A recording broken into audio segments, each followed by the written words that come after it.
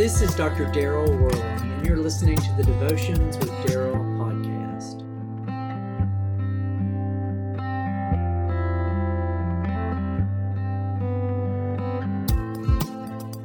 Do you enjoy surprises? Possibly a refund you weren't expecting, or your friends surprise you with a party? Surprises are able to delight us, or sometimes they can even bring dismay to us. But for God, there are no surprises at all. The early church was able to take comfort in knowing that nothing was beyond God's control, not even the persecution they were enduring.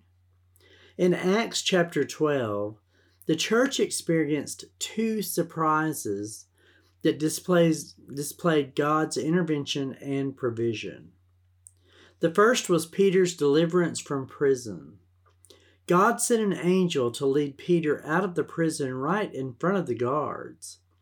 Then when he got to Mary's house, her servant recognized his voice and insisted to everyone inside that Peter was at the door. They all insisted that she was out of her mind, but Peter kept knocking on the door. They finally opened the door to see that it was Peter standing there. Herod was so angry that he had all of the guards executed for Peter's escape. Even though the church was at Mary's house praying for Peter, I'm not sure they really expected Peter to come knocking on their front door. God could have just delivered Peter, but he chose to use a servant who was so excited that she forgot to open the door before announcing his presence to those inside the house. This meant that Peter had to work harder and harder to get into the house than he did to even get out of the prison. God is in the rescuing business, but so many times I think we lack the faith to really believe that he can deliver us. Just like the people in Mary's house who thought the servant was crazy seeing that Peter was there. When we pray for God's help, we actually should expect him to answer. The chapter closes with Herod making a statement to the people of two countries who needed support from him. Herod dressed up in his robes and sat on the throne and spoke to the people. The people shouted, "This is the voice of a God, not a man." When they did this, Herod refused to acknowledge and give praise to God, and instantly an angel of the Lord struck him down.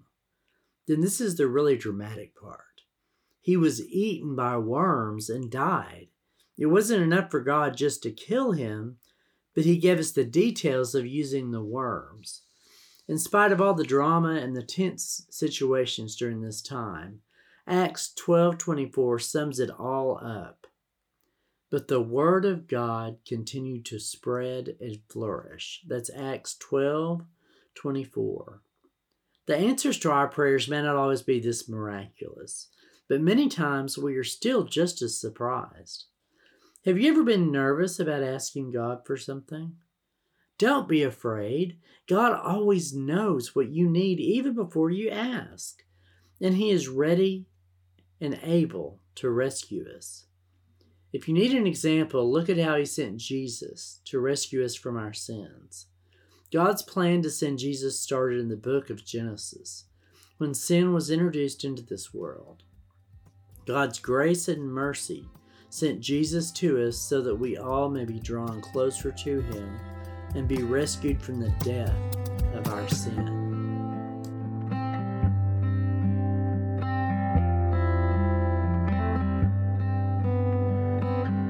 God be with you till we meet again. Till next time, this is Dr. Daryl Worley, praying that you have a blessed day filled with the richest blessings from God.